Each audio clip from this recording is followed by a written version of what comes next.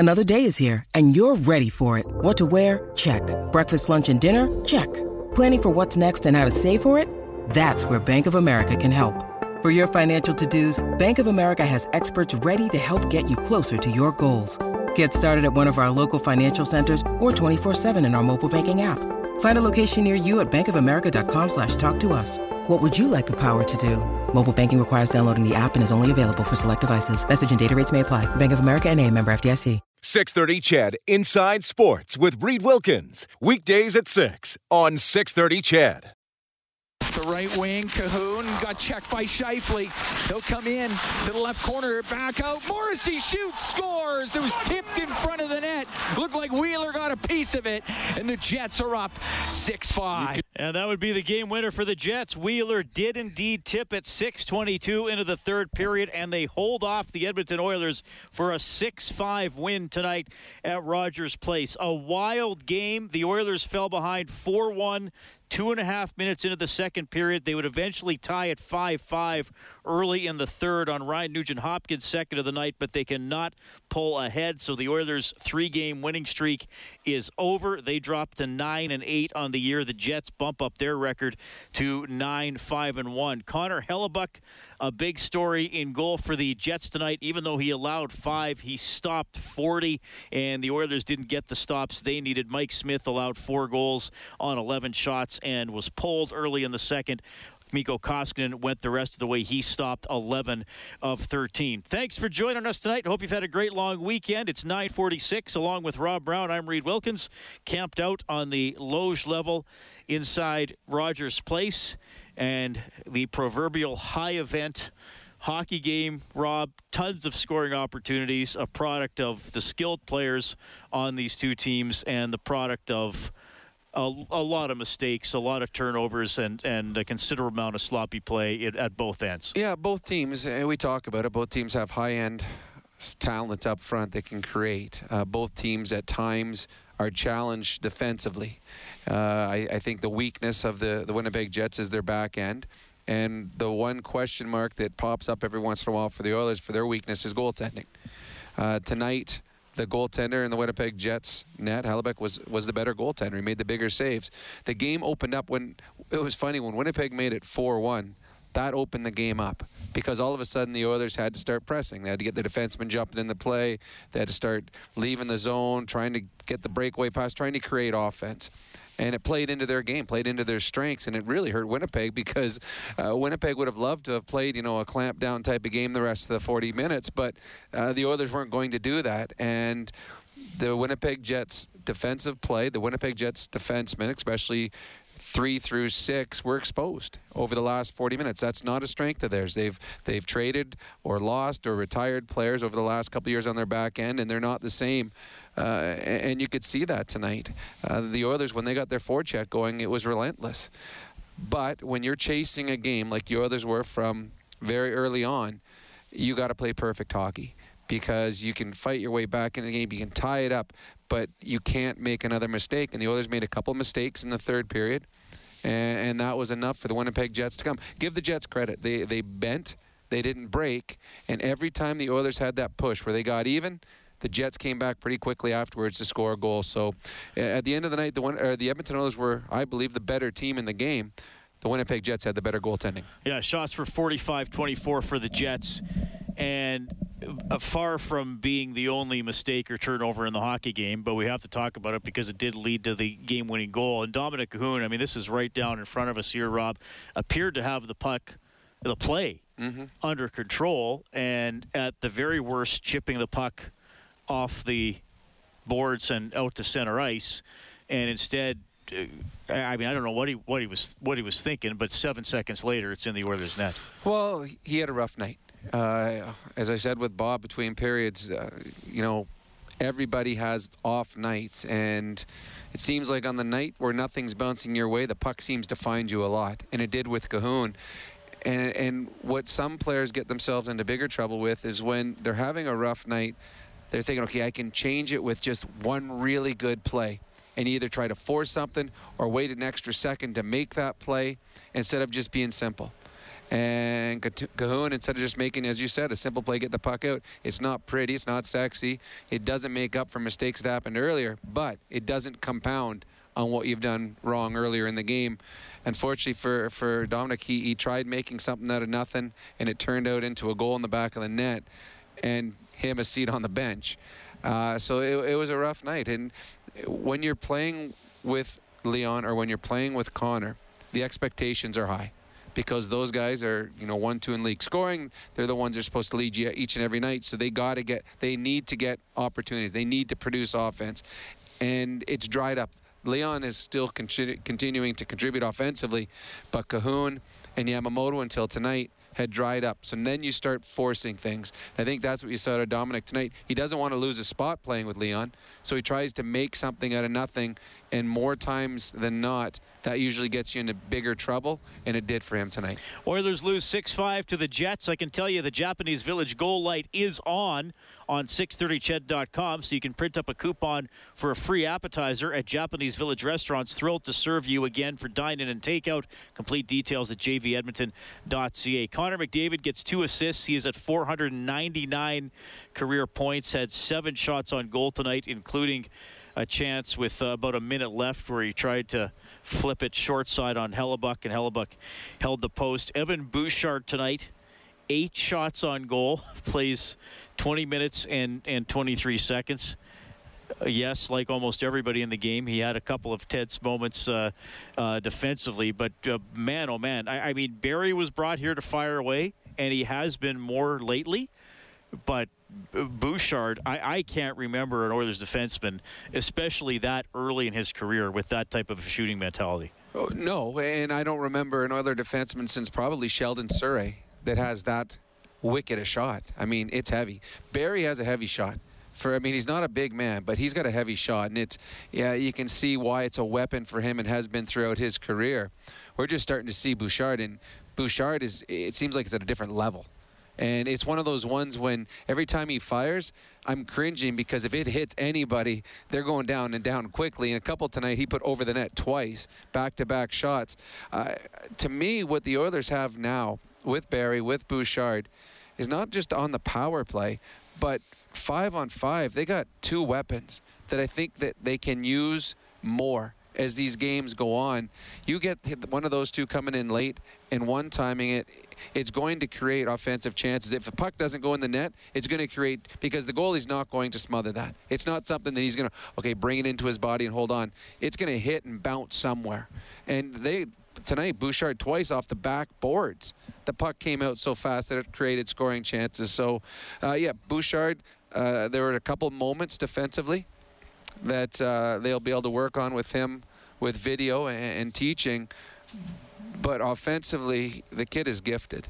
And it's going to be fun watching him blossom over the next couple of years here, because he's going to be playing with elite offensive forwards that are going to be able to find him and get him the puck when he needs it. All right, the Jets win at 6-5, courtesy Mattress Superstore. Give them 5 minutes, and they'll give you the best sleep of your life. Take the Sleepology body scan and take the guesswork out of buying a mattress. Here's Tyson Barrie. Tyson, you feel like this is a game that you guys kind of let get away. You created a lot, and then just a few bad mistakes seemed to cost you.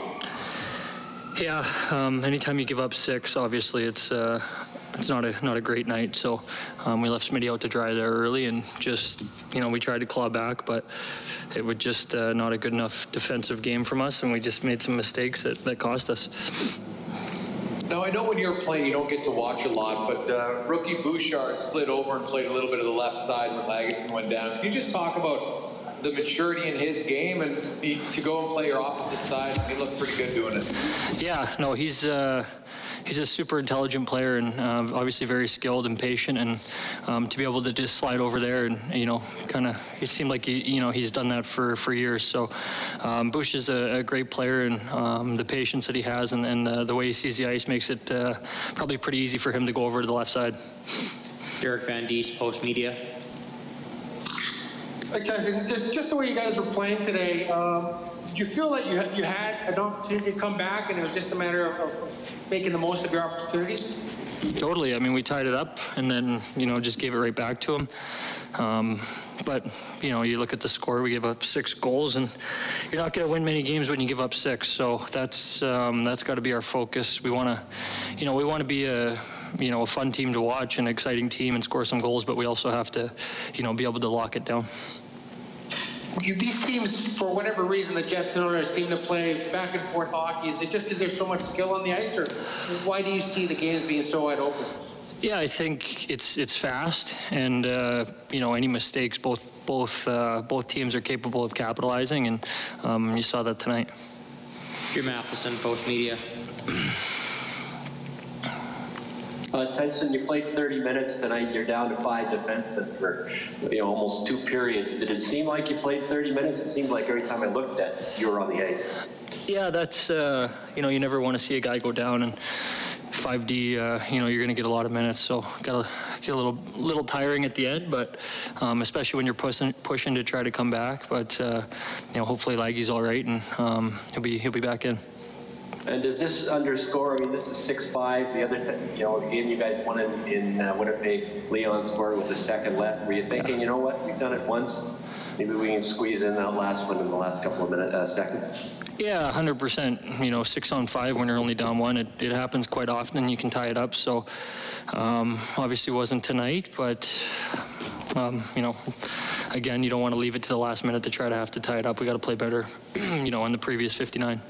All right, that's Tyson Barrie. A couple of assists tonight, but the Oilers lose 6-5 to the Winnipeg Jets. Some interesting games between these two teams already this season. Draisaitl won at the buzzer. The Jets got 3 in early in the third to win the other game 6-4, and then tonight obviously 6-5. The Jets never trailed, and they had the lead most of the game. It was briefly tied a couple of times, but they were already able to jump back ahead. Let's go back downstairs. Here's Dave Tippett.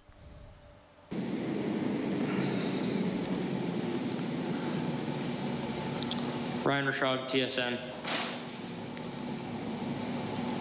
Dave, did it just feel like another one of those nights where you were scrambling to chase the game and outscore some of the mistakes that had been made? That's exactly it, Ryan. You make some mistakes and they end up in the back of our net, so you're chasing the game. And the disappointing thing about that one was we got ourselves back in the game and then we gave it away again. So you play a nice tight game against Montreal, and you've shown a few times this year that you can play that game, but you've had a few of these as well, Dave. Is it what the opposition's throwing at you, or what's the difference between nights where you can find that game and nights where it's not even close? Well, the mistakes you made, your goaltender's cleaning some of those up, and you're not making as many mistakes. So there's a combination of both. You're playing a tight game, and when the score is tight, the game seems to be tight. And when you get behind, you got to chase the game, and things open up. And we had lots of opportunities. The first couple of periods, we had lots of opportunities and didn't capitalize. And it seemed like we would make a mistake, and it would end up in our net. So that's the way it goes some nights, and you just have to regroup, and we'll get back at it on Wednesday. Jason Gregor, TSN 1260. Dave, because of the Lagesson injury, it forced you to play some D more, and Bouchard, played a lot, ended up playing some time on the left side. What do you think of him on his offside? We'll see. He got some, we tried him in practice the other day. We're kind of thinking about a lot of different things there, but we'll see where Lagesson's injury is here and just see where things go tomorrow. But he's had some experience there in juniors, so he's the guy that we picked to try over there, and just because of the injury tonight, he got some minutes. I'll have a closer look on some video just to see how it went, but we'll evaluate things tomorrow. And Dave, just looking at minutes played, Turris was on the ice, close by a guy, didn't get a stick on him, and they scored. Didn't see the ice. Same with Cahoon. Just trying to send a message to guys. You're just chasing the game. You're playing other people to try to get yourself back in the game. Derek Van Diest, Post Media. Hey, Dave, 3 of those first 4 goals against Smith looked like they were pretty good looks. I guess. Did you just try to change the momentum at that point, or did you not like something Smith was doing? No, we wanted to change. Most of the time that's happening. And, everybody's trying hard, but sometimes it's just not going your way that night, so you try to change it up and change the momentum of the game. And when you expend so much energy trying to get back in the game and you do it tied 5-5, is there always a danger of that little bit of a lull and they get one back at the other end on you? Well, I don't know if it was so much of a lull as a mistake we made. So we turned the puck over at the defensive blue line when it should have come out, and then we didn't defend very well in front of the net. So it wasn't a lull. We made 2 mistakes, and it was in the back of our net.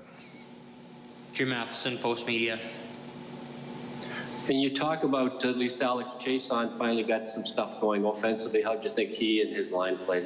You know, they were all right. Chase, it's funny. Gully was said after the first period, you know, Chaser, when he gets one, he seems like he's always around another one. So Gully was right on that one. But Chaser, it's good to see him get on the board. He's been around the front of the net a lot and shoots the puck well. So it's, you know, at that point of the game, when he gets his first one, you're 1-1, you think you're going along fine, and then we obviously gave up more, and so you're chasing the game. But you know, we'll see how it goes. But Chaser's played all right. It's good to see him get rewarded. And Lagesson, he came back and played a few shifts in the second. Was it just one of those ones where he decided, okay, I'll see how it is? Is that what happened? Yeah. He came back just to see if he could go, and he couldn't go. Last question, Tony Barrar, Oilers TV. Dave, just one question for me. This season and last, it looks like every time you guys play the Jets, it's a high-scoring affair. What is it about these two teams' playing style that really opens the game up? I don't know. It seems like the games have all been close, but there's a lot of mistakes in the game. Thank you. This concludes tonight's. All right, that is Dave Tippett, courtesy of Mattress Superstore, Oilers head coach, as they have lost 6-5 to the Winnipeg Jets. And obviously, you know, Tip uses that phrase a lot when they fall behind, chasing the game. But as he said, they actually chased it and caught it tonight, and then gave it right back. And credit to Winnipeg. Once they went up 6-5, they were able to finally settle it down. I mean, really, the Oilers didn't have a grade A chance in the last 12 minutes or so. No, they played better. It took them 50 minutes to do it. Actually, the entire third period, they were better. They gave up the goal early in the third, but they seemed settled. The shots weren't until the Oilers pulled their goalie. They weren't getting a lot of grade A scoring opportunities. They started getting pucks in deep. Started not turning the puck over. It's funny when you look in this game, and the one question was asked, and then you and I talked about it, that the Oilers made the big mistake, and that's why they lost. On the other end, Winnipeg made more big mistakes than the Oilers did, by far. I mean, there's 46 shots up on net. They got the saves. So it wasn't as though the Oilers played well but made a couple big mistakes that cost them a hockey game. Winnipeg just made more big mistakes. They just got better goaltending in a game tonight that it came down to goaltending in a 6-5 hockey game.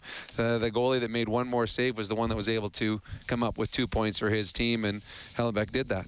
6-5 win for the Jets. The 5 goals tonight means a $500 donation to 630 Ched Santa's Anonymous. That's courtesy James H. Brown and Associates Serious Injury Lawyers. They're given $100 for every Oilers goal throughout the season, so they have now presented $6,000 to 630 Ched Santa's Anonymous. That is cool. Okay, it's 10 after 3. You can get us at 780. Did I say it's 10 after 3? It's 3 after 10. I believed you, though. I was like, gee, it's been a long night. Well, the game, there was enough action in the game that it could have lasted 6 hours. There were more scoring chances in the first half of the game tonight than there were in the previous 3 Oilers games. Probably. Actually, in the last road trip, there was more tonight. It was a fun game. All right, 6-5, the Jets win. It's 3 minutes after 10. That's what I meant to say. You can get us at 780-496-0063. We got to call a quick timeout. It's Heartland Ford Overtime Open Line.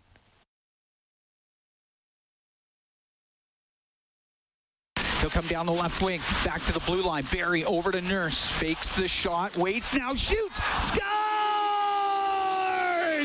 Tyler Yamamoto with the tip, and it gets by Hellebuck on the short side. Well, at that point, it was 4-3 for Winnipeg with 7:03 left in the second period. The Jets go on to beat the Oilers 6-5 at Rogers Place. As we check the scoreboard for Advantage Trailer Rentals, with daily, weekly, monthly, and rent-to-own options. Head to AdvantageTrailerRentals.com. The Flames lead the Canucks 3-2, 5 minutes into the third. Late in the second period, Sharks up 3-1 on Anaheim. The Ottawa Senators beat Toronto 6-5 in overtime. Toronto had a 5-1 lead late in the second period, and the Senators come back to win. I saw a stat put out tonight. The Ottawa Senators franchise record when trailing by 4 goals or more in a game is now 1 win, 237 losses, and 3 ties. I say that not to make fun of the Ottawa Senators, because I would guess most teams have an incredibly poor record if we trace the franchise, their franchise marks of being down 4 or more. But it is significant they get their first win tonight. It was a good game. Ottawa just kept pushing and pushing. The one thing that we've seen is Ottawa doesn't stop working. They just haven't gotten the saves a lot early this season. Tonight they just got just enough, and it was the Toronto Maple Leafs that didn't get the saves when they needed them. Coyotes over the Blues 1-0. They are done their odyssey of 7 consecutive games against each other. I was trying to think of what would the word be for trilogy, but it's with 7. Septology, I guess. It would have to be septology. I'm just with go you. with it, Rob. I'll Google it and tell you later. But that is seriously. I know this season is weird with the way the games are going, but 7 straight games against the same team, and it was fairly even too. I mean, that would really suck. You come out 1-6 or 0-7. That'd be the end of your season. But two low-scoring teams went at it, and tonight was another low-scoring affair. All right. Also, the Hurricanes knocked off the Blue Jackets 7-3. The Panthers beat the Lightning 6-4. Blackhawks over the Red Wings 3-2. And Predators and Stars were supposed to play. It got postponed because of some bad weather in Dallas. We got someone writing in here. What good is a fun game? They lost. Fun games are in junior. This is pro hockey. Play serious. To that person, I say lighten up. You kidding me? I would rather watch a 6-5 hockey game than a 1-0 win. You know what? In all seriousness, that person should stop watching sports. Because that was a fun game to watch. It's disappointing if your favorite team lost. I get it, and we'll talk about some of the things that happened. But that was an entertaining hockey game. I'd watch that all year long. Games like that. There's mistakes, but big deal. 780-496-0063. We have Robert standing by. Hey, Robert, thanks for calling. Hey, Reed. Hey, Rob. How you doing? Good. I have a couple points I want to make, which will lead to a couple questions. But I think tonight, after Winnipeg scored the 6-5 goal, do you think that Cahoon hardly playing the rest of the game, or more or less being benched, if we want to call it that, do you think that was Dave Tippett trying to send a message? In the sense of that, we're in a tie game in the third period. You can't be trying to be fancy in your own zone. I think that was just an accumulation of an off night for Cahoon. Honestly, he had a rough night, and that one was a huge mistake that cost them. And at that point, you know what? We're going to shorten the bench, and you're not making the final 9 or the final 8 or whatever players they played for the last so many minutes. If you're going to shorten the bench, he would have been one of the players that deserved to be on the bench. It was a tough night for Cahoon. Yeah, I guess that does make sense. But now, as far as the goaltending goes, obviously, Smith tonight. Smith had an off night. 4 goals on 11 shots. That's an off night. Any way you want to look at it. I think. But as far as the quality of the goals, I don't think he really had much of a chance on any of them. Tough night. But Koskinen, obviously on the 2 goals that he let in, both of those were tipped. Koskinen, in my opinion, didn't have a hole to stop stopping either of those. But I think the goaltending wasn't great, but like I said, at the same time, Winnipeg got chances, and when they got them, they as Dave Tippett likes to say, Winnipeg got chances, they capitalized on them. The Oilers got chances, and some of them they did, some of them they didn't. off night. But, I think they'll bounce back on Wednesday. But now that being said, seeing as how both goalies played tonight, if you're Dave Tippett, what do you do now for Wednesday? Do you go with Koskinen, or do you throw Smith back in and give him a chance to rebound? The only reason I say that is because, well, now after tonight, even though it was only a period and change, Smith has started the last two. So if you're Tippett, do you go back to Koskinen to keep it to two, or do you give Smith a chance to rebound? Yeah, thanks, Robert. I think probably they'll play Koskinen. I think that would have been the plan going into this 4-game stretch. I agree. It's a good question, because having Smith leave the game early does take away the fatigue factor, but I agree. I think you go with Koskinen, and then they'll split again on the weekend, so they'll both end up playing 2 each. So that's our guess, but a little bit of a wrench put in there, mainly because Smith only played a short while. Yeah, we got a few people writing in tonight about Ken Holland acquiring a goaltender, and that certainly was brought up last Saturday night when Koskinen didn't have a very good game against Calgary. I don't think we're at that point. I think that's much easier said than done. Teams aren't lined up to hand the Oilers a number one goaltender. I think obviously the goaltending was a question mark coming into the season. And I think it's been very up and down. I mean, the last 3 games were excellent. The game in Calgary, Koskinen, I thought was very poor. Yep. And tonight, yes, there were grade A chances, but as you said, you stop a couple. You could have allowed 4 tonight and still won the hockey game. Yeah, I agree. And I know that a lot of people say that. To me, tell me which goalie to get. In all honesty, where are you going to get a goalie? You tell me who the Oilers can go get and can afford, and the team is willing to give that goalie up. Throw it out there, because it's not easy finding. No one's going to give up their starter. They're just not. So, I mean, if there's someone out there you think that the Oilers are capable of getting, that they can make a trade, I'd love to hear it. To me, this was an issue that they tried to address in the summer, and they lost out to the Calgary Flames on Markstrom. And this is an issue that they will go after next summer and try and figure out what they're going to do, because I don't believe they're going to come back with both Smith and Koskinen for next year. But I don't know if you can fix it here over the next couple of months. I don't think you can, but maybe there's something that I'm missing. Yeah, I mean, I know a lot of people ask about the 2 goaltenders in Columbus. If something could give there, I don't know. But you'd be giving up something significant to get a really good goaltender, especially one who's relatively younger. Well, yeah, but you also got to find. I mean, who wants to get? If you got a really good goaltender, why are you giving him up? We've seen here in Edmonton how hard it is to get a goalie or to win without one. So I don't understand why a team, if they've got a really good goalie, why they're going to give it up. You got to find a team that has 2 good goalies, so that if one's going away, you're going to go to the other one. But we saw last year, Vegas, for example, has 2 very good goalies. They wouldn't got the second really good goalie, so they could have 2. So I can't see them moving one of their goalies. Plus, Fleury makes over $6 million for another 2 years. So I don't know. I'm sure that Ken Holland would love to have a bona fide number 1 goaltender. But right now it's Smith and Koskinen, and I have a feeling it's going to be Smith and Koskinen the rest of the year.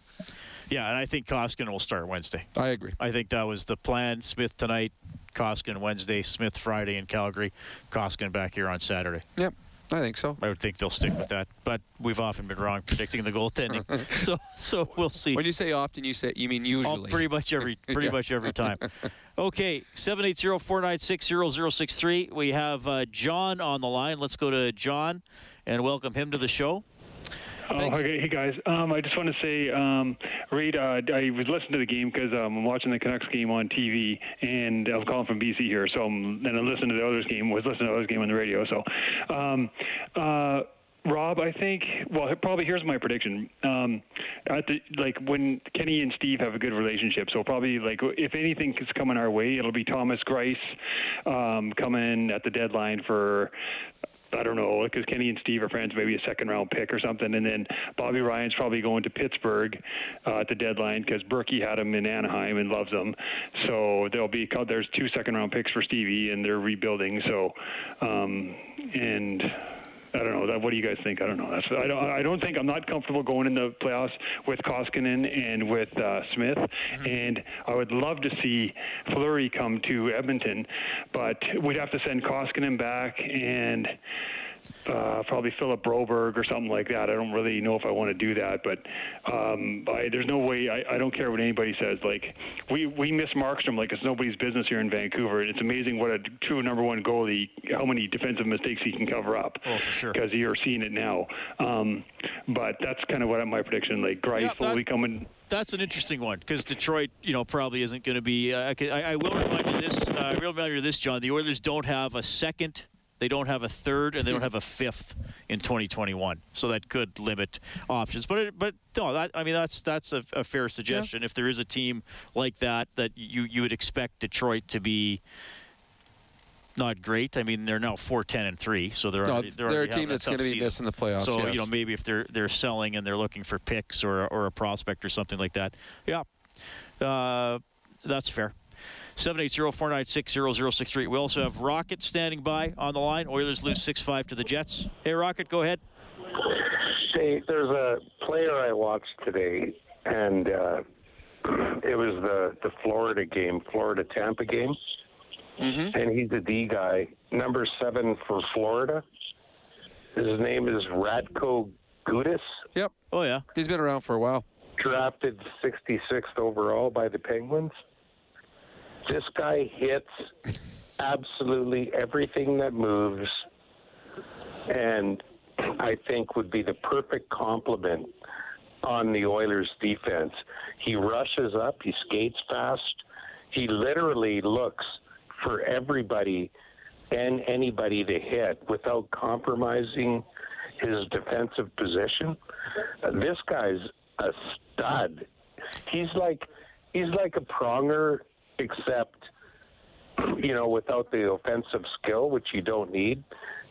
You just need that guy that's going to, lay the body out on. And this guy, I'm telling you, that was the most impressive game I've seen a D guy play in a long time. Yeah, he is very physical. He's been around. He's been on Tampa. He's been on Philadelphia. He's been on Washington. He's been on Florida. He does throw a big hit. He does get caught out of position at times. I would never, ever compare him to Pronger. There is no comparison. Pronger's a Hall of Famer. Gudas is a number 6 defenseman on most teams. No, I'm not comparing him to Pronger, but just like the physicality, right? Oh, yeah, he's physical. He's fun to watch. Yeah, he's fun to watch that way because he's really fun to watch. Really fun to watch. And trust me that by the end of the night, there's always someone on the other team that wants to kill him. Yeah, I know, and that's what I saw tonight. There was he just completely disrupts forwards and gets them out of their game, and they get so frustrated with him. He's always in their face. I can't remember where he's from. He's not from Canada. He's a European. I'm guessing he's Czech. That's my guess. Czech. He's a Czech. Yeah. Yeah. What a stellar defenseman. That's what I think we need is just an extra guy like a Bukaboom. You know what I mean? Somebody like that. All right. Thanks, Rocket. We appreciate it. 780-496-0063. Oilers lose 6-5 to the Winnipeg Jets. First period, Scheifele, Chiasson, and Connor had the goals. Really opened up in the second period. Appleton and Ehlers with a couple of quick ones. Smith got pulled, 4 goals on 11 shots. Nugent Hopkins and then Yamamoto. Perreault scored on a deflection. Chiasson got his second of the night. He was 5-4 Jets after 2. Nugent Hopkins tied at 5-5, 2:55 into the third, but Wheeler got a tip for the game winner at 6:22 of the third. So Winnipeg gets out of here with the victory. All right, 780-496-0063. We have Travis on the line, who's also going to finish the play this evening. Travis, go ahead. Hey, guys. How's it going? Good. So I was just thinking, I keep an eye on all the cap-friendly stuff, too, pretty closely, and I was looking at, I know there's been talks, too, about Elvis Merzlikins and Korpisalo. Yep. I know they got Seth Jones down there, with the emergence of Legason. Wouldn't it be smart? We have quite a few lefty pitch to get him with his brother. They're not the best on the left side down in Columbus. I would even add in a first-round pick go Jones, first rounder, and then even give them Koskinen and do the swap. It's a $500,000 difference that maybe they would retain on their end. And they would get a first rounder and Jones, and they would get Koskinen, who's also finished, to play with, like with Korpisalo, the two Finnish under a Finnish GM, right? They got the big guy, and they get split it, right?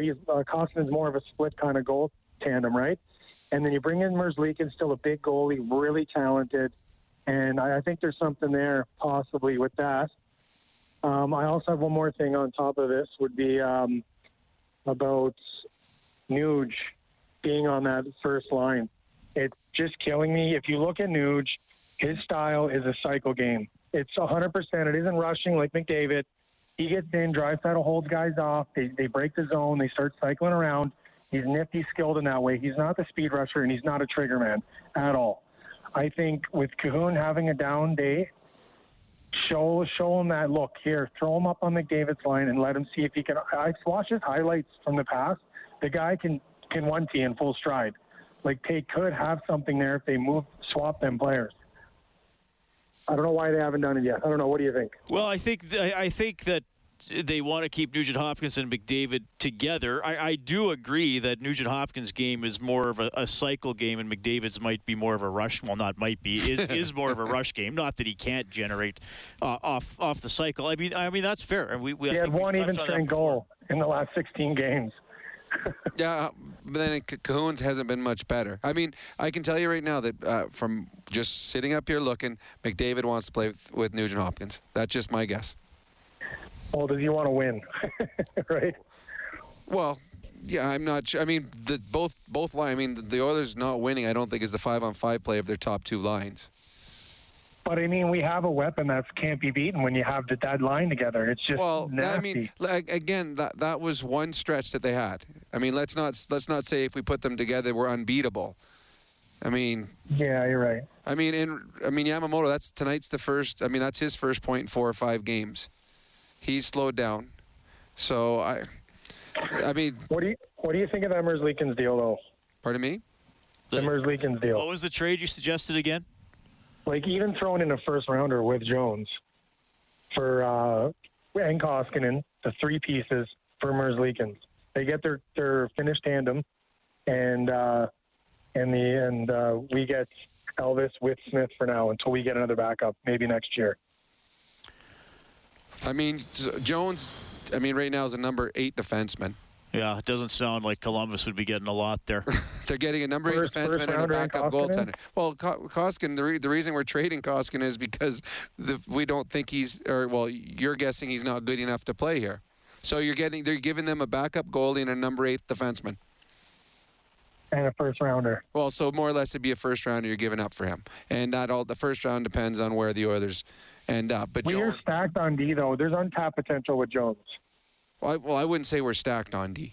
I think there's some young players that are making strides, but I wouldn't call us stacked. I mean, we aren't the the Montreal Canadiens where they got a great top 6. There is competition because I think there's a lot of players that are very close competitive-wise. Yeah. But, I mean, you got to sell this to Columbus. Now you're going to say, hey, here's our 8th defenseman. We're a team that has defensively is not real strong. So here's our 8th defenseman that can't crack our lineup. And we're going to give you a goalie that'll be your backup goalie. So right now that's not 2 selling features. So more or less it's a first-round pick to get that goalie. Now I don't know if that's worth enough for Columbus or not, but I don't think the players are. Look, I mean, Jones would be happy, and that would get him to re-sign as well. Jones would be happy, so will Koskinen. But you got to remember they have to re-sign Jones too in a year. Yeah, no, I'm looking from Columbus's side. I'm not looking from Edmonton's side or a fan side. No, I'm saying from Columbus's. Seth Jones has to get re-signed there. Oh, okay. Everyone's leaving, right? So you got his brother there. I see what you're saying. I see what you're saying that way. I don't know. Yeah, I don't know how badly they would if they would want to play together or not play together. I mean, and Merzlikins is an interesting one. I mean, he's still a bit of an unknown too, though. I mean, he's played 40 NHL games. That's it. Yeah. So I think that's now he might. I get it. He's probably better than Smith or Koskinen. But is he? You're taking a flyer. You're hoping. Yeah. You're hoping. And I really think, look, I know fans don't want to hear this, but I really think if the Oilers are big game hunting for someone to bring in, teams are asking for Nugent Hopkins. And Columbus might be sitting there thinking, well, we traded a center for Laine. Maybe we could get a decent center back. I mean, it's true. That's where I would start. I feel like we're looking good with defensemen coming up here. If we had a Nurse, Broberg, and Lagesson on the left side, the right side, you had Bouchard, Larson, and Bear, like in the future here, like up and coming. We really need a D-man. I think wingers, like we have a little bit in the pipeline. It's going to come. But I think it's just a goalie for now. No, we agree with you. It's just you've got to be able to sell that to another team, and I don't think what you're selling is enough for them to give up for them. And I don't know if that goalie is a huge upgrade. I mean, again, you're hoping, but I don't. It doesn't have the track record. No, it's interesting. Interesting Discussion for sure, Travis. Yep. Absolutely. Awesome. We're going to finish the play, buddy. You already have a Hungry Herd premium sampler box, courtesy Hungry Herd. Top quality meats delivered right to your door at everyday low prices. Alberta owned and operated. Kellen, go ahead. Get it up the left wing. Now to Chiasson in over the jet line. He'll go to the net. Shoots. Scores! Alex Chiasson down the left wing. He gets it underneath Hellebuck.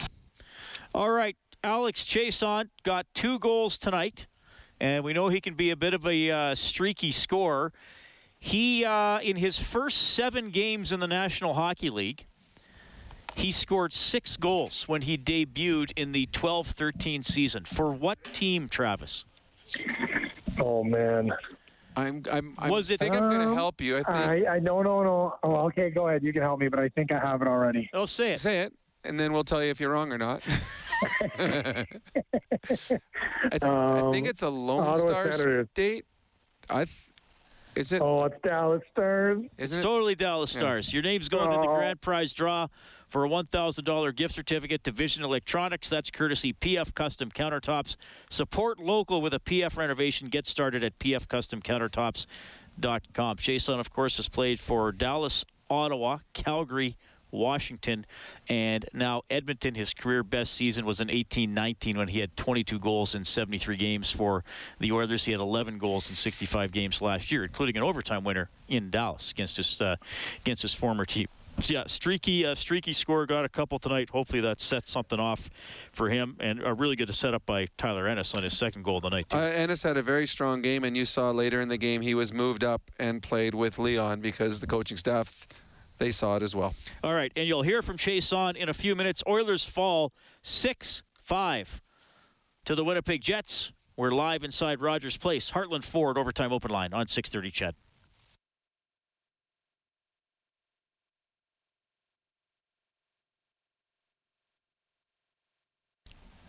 The Oilers' 3-game winning streak is over. Winnipeg wins tonight at Rogers Place 6-5. Edmonton's record is now 9-8. The Jets are now 9-5-1, and these two teams are going to play again on Wednesday night. That'll be the 4th of their 9 meetings this season. Calgary is leading Vancouver 3-2 with 36.7 seconds left. Vancouver is shorthanded, so they're going to try and muster something here. Did they get a face-off in Calgary's end? Calgary had control of the game. They had the power play. They had the puck on their stick, and they messed up. Vancouver got control, was able to pull their goalie, and now Vancouver has a face-off in Calgary's zone. They're playing 5-on-5. Just the Canucks have no goaltender. All right. We'll keep an eye on this one for you. The only other game still in progress. Sharks leading the Ducks 3-2. That's with about 15 minutes left in the third. William Lagesson left this game with an upper body injury. He did come back and try to play after getting shaken up in the first period, but then had to leave. Did you see where it was? I don't remember where it was. I thought it was... Oh, they scored. Short-handed. Vancouver scored it. Okay. So did they win the face-off and fire it straight in? I just saw it go in. They must have, because it was right off the face-off. But that's where Calgary messed up to start with. They could have just kept past the puck around in the offensive zone. They didn't. They lost control, allowed Vancouver to pull their goalie, and then Vancouver wins the draw. And a big shot from the back. Oh, Myers over to Besser, I think. He can shoot. Yeah, off wing, top of the circle, fired it in. Yeah, perfect screen, too, in front. So, Vancouver, dramatic. Now, Calgary still has a power play. And we'll have a power play in overtime, too. It'll go into overtime just a little bit.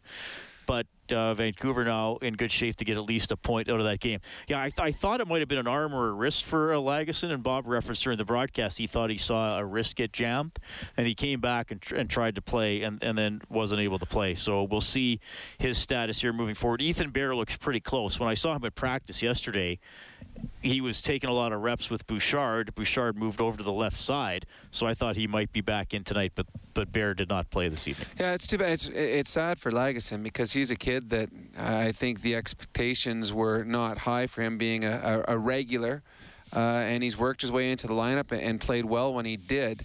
So it's too bad that if he's out for any period of time, because he's a kid that is, I believe, overachieved. He's been one of the big, pleasant surprises for the Edmonton Oilers this year. I mean, the one thing, and one of the callers said, the Oilers do have better depth. I don't think the Oilers are great on the back end yet, but they're getting better, and they're getting young players that are come up and making contributions, and they do have depth where they have guys that are NHL ready to put into the lineup, which is something new for them. So it'll be interesting to see who gets to step in on Wednesday if Lagesson cannot go and if Bear is unable to play. Yeah, I think that's a good point. I wouldn't call their depth excellent. I mean, like truly deep teams have a seventh defenseman who could be a second pairing guy on another team, but he's scratched 60% of the time. Mm-hmm. But like you said, at least the Oilers are putting in players who have NHL experience. Or you got to remember, Lagesson was drafted before McDavid. I mean, he's in his mid-20s. Oh, they're not. I was like, no, he wasn't. Connor went first. Year-wise. Yes, year-wise. Sorry. Yeah. He was drafted 0 overall. No, but, I mean, he was drafted the same year as Draisaitl in 2014. So, he's played pro in Sweden. He's played in the AHL. So he knows enough to come up and be a depth player. Yep. So at least the Oilers have some more options. But, yeah, they don't have, like, high caliber guys waiting in the wings. No, but I think, maybe Kuku's not playing as well now as he was earlier in the season. I agree. I mean, you don't normally get a guy off another team's sixth defenseman or seventh defenseman, and all of a sudden now he's the great player that's going to be in your top 4. And the others, they also have Chris Russell, who we know his capabilities, and he can step in at any time and be a contributor to this team as well. So it will be interesting to see. Hopefully Lagesson is ready to go. Hopefully Jones is ready to go. If neither are, it'll be interesting to see which one Dave Tippett decides to put in the lineup. Yeah, and I mean tonight, obviously there were mistakes. They just didn't handle a lot of pressure from the Jets well enough tonight. And even there's a mistake with experienced players when Appleton got that breakaway. Nurse and Nugent Hopkins went to the same guy. Oh yeah, on what should have been a 2-on-2 to contain. Well, in all honesty, if you look at from up here, it was a 2-on-4. When, I mean, Kuku was way too far over. Nugent Hopkins went to Nurse's man, and all of a sudden, I mean, Appleton's like, hey, wait a second. This is cool. I was just going to see if you dumped it in, but now I've got a breakaway. The Oilers made mistakes, and Calgary just like wins. That is really funny, though. I mean, Calgary wins on a power play goal on the same power play they gave up a shorthanded goal that allowed Vancouver to get into overtime. And I mean, in all honesty, if you're an Oiler fan, that's the worst thing that could possibly happen. It's a 3-point game. So 4-3, Calgary will win that one. I think it was Gaudreau that got the goal. I think it's Giordano. Oh, Giordano, sorry. I think so. Down low here, I can't tell. He's off the screen. No, that's Gaudreau. It is Gaudreau. Gaudreau, one-timer from a sharp angle. So they had 38 seconds on the power play into overtime. I think they scored 22 or 23 seconds into overtime. So Calgary 4, Vancouver 3. Although they are reviewing it right now. We should mention too, because the Jets took a look on the Nugent Hopkins goal that tied it, and McDavid's skates did precede the puck, but it was close. Well, yeah, it but if a guy is controlling the puck, he could skate backwards over the blue line if he's in clear control of the puck. And good on McDavid on that one too, because he had lost control of the puck. And he was hit. Well, I mean, his pure skill ability allowed him. He knew exactly where he was and when he had to get the puck on his stick. This might be called back. Right now, they're reviewing. I think actually. I can't see the puck though. Well, we need the jumbotron right now. But I know that the linesmen do have the headsets on, and they are looking at this. No. And see, the linesman that made the call had the player right in front of him. I think that might be offside. That is super close. It is super close. So, which is dumb if you're a Calgary Flames, because you got a 4-on-3 power play. You do not need to go offside. There's nobody near you. But it counts. It still counts. It was close. It was really close. But no, that was a great play by Connor. And when it first happened, I'm like, okay, did he get that in time? But when you watch the replay in slow motion, he did get it in time, and turned out to be a really nice play that the Oilers were able to score. What at that point you're thinking, okay, it's going to be the Oilers' night. They battled back again. They score early in the third period. But as they did all night long, the Winnipeg Jets, when we're pushed, came up with a big goal at a big moment. That was a good pass by Puljujärvi, too. It was a bomb. Hopkins. Yes. Yeah, no, and great shot. There was 2 or 3 goals tonight that were in and out of the net. And you're like, did I hit the crossbar or did that go in the back?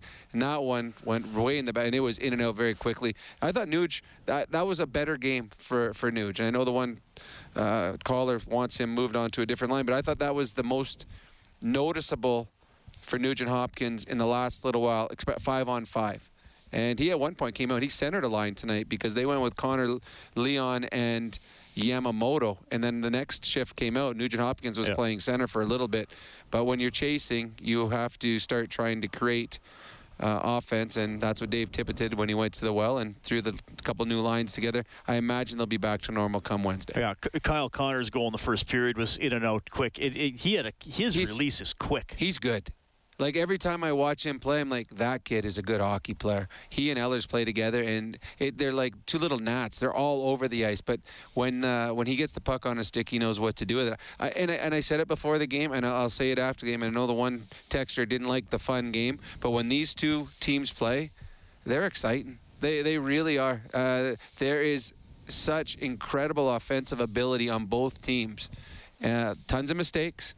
Sometimes great goaltending, sometimes suspect, but every game has an interesting outcome. And, well, unfortunately, I was going to say you get your money's worth, but right now it's just you and I here watching it with our 8 media friends. But if there were people in the stands tonight, they wouldn't have loved the outcome, but they certainly would have been entertained. All right, let's go back downstairs. He had 2 goals tonight in the Oilers' 6-5 loss to the Jets. Here's winger Alex Chiasson. Alex, did it feel like one of those nights where you were just, chasing it a little bit, trying to outscore some of the errors that were being made? Yeah, definitely. I don't know, weird game. Every time we get our game back or something, we get scored on, and then we're trying to get that goal back, and yeah, just weird night.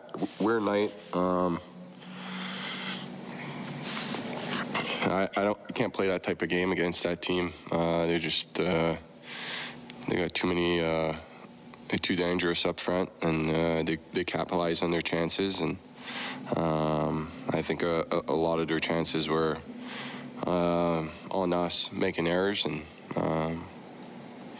it's tough to win that way. So you play a real good game against a good team in Montreal, and you shut things down. You guys have shown at different times this year you can play that game. But then there's other nights where it really gets away from you. Where do you think this team is at, just in terms of dialing it in and being able to access that more responsible game more often? Yeah, it's just, we were hoping, we know what we were going to get tonight, and we've, played these guys tons in the past, and they play the same way. They're structured. We just didn't have our best from the start, and then I think, like you mentioned, we were just kind of chasing the game. We get away from our structure. We're trying to get a goal back or whatnot. And, it's not a recipe for success in this league. Derek Van Diest, Post Media. Alex, your line was really going tonight, though. Can you just comment on the play of the 3 of you, and obviously getting those 2 goals must have felt good for you? Yeah, it was nice. I thought our line got a few opportunities and whatnot.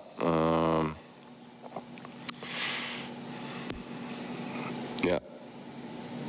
And I guess when you're chasing the game like that and you're finally able to tie it, I guess, is there always a danger of having a bit of a lull, or how did you see that third period after you guys tied the game and you guys had all the momentum, really? Yeah, give one back, and then they're it's a different game when there's 10 minutes left and they're up 1. We're kind of just scrambling, trying to get something happening.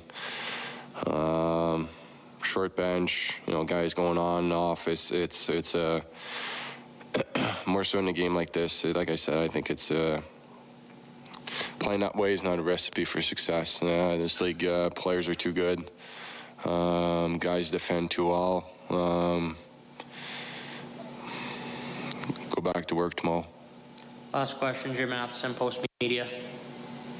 Alex, when the game is wide open like that, do both teams just get caught up in it? It just becomes like one of those games because, okay, last shot wins. I mean, both teams look like, okay, we got to shut it down here, but we can't shut it down. It's just too many good chances on both sides, and then before you know it, it's 5-3, 5-5, 6-5. Is it just one of those games where, there's just so many chances that good teams are going to score lots of goals? Yeah, I don't disagree, but it's got to get to a point where enough's enough, I thought once they got up to 3, 4, they get 5, 6, it doesn't matter how many you score in this league. You start giving up 4, 5, 6, it's, like I said, it's not a recipe for success. But does Winnipeg play a style that, I guess, you've had a 4-3 game and a 6-4 game and now a 6-5 game? Is that two teams that might not be able to play a 2-1 game? We can play that game. We won 3-0 in Montreal, so we can play. We've done it in the past. But it's just a matter of doing it every night and understanding types of game and types of teams that we're playing against.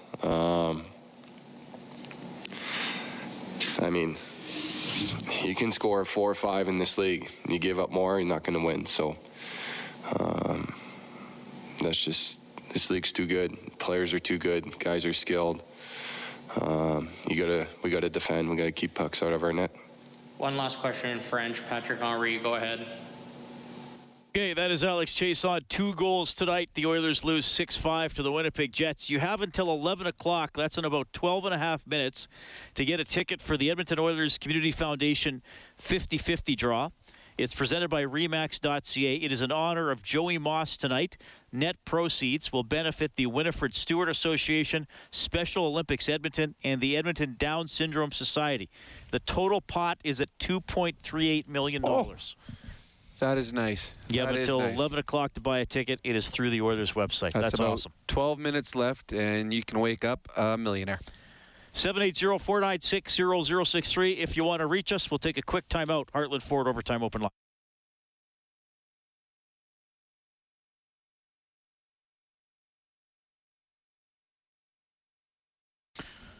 Joined by Rob Brown, Winnipeg 6, Edmonton 5. Your final tonight, Blake Wheeler gets the game-winning goal. Crazy game. Mark Scheifele had 3 points for the Jets. He's on a 7-game point streak. Wheeler had a goal and an assist. Neil Pionk had a couple of assists for the Oilers. 2 assists for Barrie, 2 goals for Chiasson, 2 assists for Bouchard, 2 goals for Nugent Hopkins, 2 assists for McDavid, who played 26 and a half minutes. Darnell Nurse played just over 27 minutes. Tyson Barrie played 30-48. Also because William Lagesson was out of the game. That drove up the minutes played. 8 shots on goal for Bouchard, 7 for Nugent Hopkins, 7 for McDavid, and 5 for Jesse Puljujarvi. Some of the stats that stand out tonight. 5 shots on goal for Nick Ehlers of the Winnipeg Jets. Face-offs were 50-50, but again, Draisaitl leading the way for Edmonton. He won 13 out of 22 for 59%. One thing that stood out for me in this game also, and you talked about him, I think it was after the first, Neil Pionk, the way he's played, and he's turned out to be a very good find for the Winnipeg Jets. This is the first time in a long time where I've seen someone try to be physical on both McDavid and Draisaitl. Pionk threw a big hit, took the worst of it, took a stick across the face at the blue line, but he went out of his way to try and run Connor. And then late in the game, absolutely flattened Leon Draisaitl behind the net. You don't see most players don't go out of the way to throw checks against those 2 players because normally they make you look silly. They go past you. But that's the first time I've seen it, and that really stood out. And that kid's an offensive player. not known for his physicality, but it just shows you right now the importance of these games. The guys stepping outside their comfort zones to be important game changers, and tonight he did. So look for both Leon and Connor next game to know where he is and try to make him look silly. Yeah, I noticed McDavid and Pionk had a little couple bit times, going on, sticks going at each other behind the play and things like that. Archibald usually he's the one giving out a hit. He got drilled tonight. Kara took a long run at Pullman where I was like, is that charging? Because he hit him well after the puck was gone and knocked him down in the neutral zone. Yeah, I mean, there was a fight early in the game we haven't even talked about. This one had a little bit of everything. Well, and this is both teams understanding the importance. There's only 4 playoff spots available, and the Winnipeg Jets and the Edmonton Oilers are going to be fighting for the same spot. And this is every time they play these 2-game sets, there's 4 points available, which makes it an 8-point swing. Winnipeg took the first one. Now it's that much more important on Wednesday that the Oilers even the series here and not fall another 2 points behind the Winnipeg Jets. Yeah, and then you're back to 500 again at 9-9, and then you're trying to get above 500 again. Yeah. And you lose a little leeway in case you have a slump. Well, true. It's funny. There was always games when you played against division teams where they were more important, but then you go out in the East and you'd have a bunch of games where 2 points were on the line, but the games weren't as vital. Well, this year, because of COVID and because of the new schedule, every game is vital, and that's why you see 2 teams going at it hard like they did tonight, and why you're excited that they're going to do it again on Wednesday night. And the Oilers, and Dave Tippett talked about it, the team that wins the first game, the other team comes out with a little extra jump in game 2 because they know that they need to win that to keep pace. That'll be our adjustment of the game for Alberta's chiropractors. If it hurts, see a chiropractor. Visit albertachiro.com/hockey. And I've been watching the points percentage as much as the points because the games played have been pretty uneven. I mean, like we said, there's always a team that's sort of in a bye, and then somebody's playing 5-8 or 4-6. But so, Toronto's got a 750 points percentage. Montreal's still looking good at 667. Winnipeg's at 633. Calgary's at 567, and Edmonton's now at 529. And then you have a drop off to Vancouver at 395 and Ottawa at 265. So, I mean, the way it is right now, you sort of have Winnipeg, Calgary, and Edmonton very close, third, fourth, and fifth. And so every time you play Winnipeg and Calgary, that's the team that you need to beat because that's the team that's closest to you for a playoff spot. So, again, Wednesday's game is going to be exciting. And then you wonder what Winnipeg's going to do with their goaltending. Are they going to come back with their superstar goaltender, or are they going to give Brossoit, the former Oiler, an opportunity in the second of the 2-game set? Well, he was the goalie in the buzzer beater game, right? And he had a pretty good game until he gets beat with no time left on the clock. So, see, the Jets, they don't have a back-to-back tonight here, Wednesday here, Friday at Vancouver, Sunday at Vancouver, and then they don't play till next Thursday. So they don't have a back-to-back. So they're not forced. Yeah. Probably gets a game this week. If he does, you play him in Vancouver. And maybe play him in Vancouver Friday. The more important game, just looking at statistics, is the game against the Oilers. Do you play with your best goaltender? I mean, I would think it's Hellebuyck again. I would think so. And I think it's probably going to be Koskinen for Edmonton. Okay, get more on this one on 630ched.com or globalnews.ca. Thanks to Troy Bowler, our game day engineer here at Rogers Place. Kellen Kennedy is our studio producer back at 630 Ched. Bob Stauffer has Oilers Now from noon to 2 tomorrow. I will have Inside Sports from 6 to 8. Winnipeg takes it 6-5. On behalf of Rob Brown, I'm Reed Wilkins. Thanks for listening to Heartland Ford Overtime Open Line. Have a great night.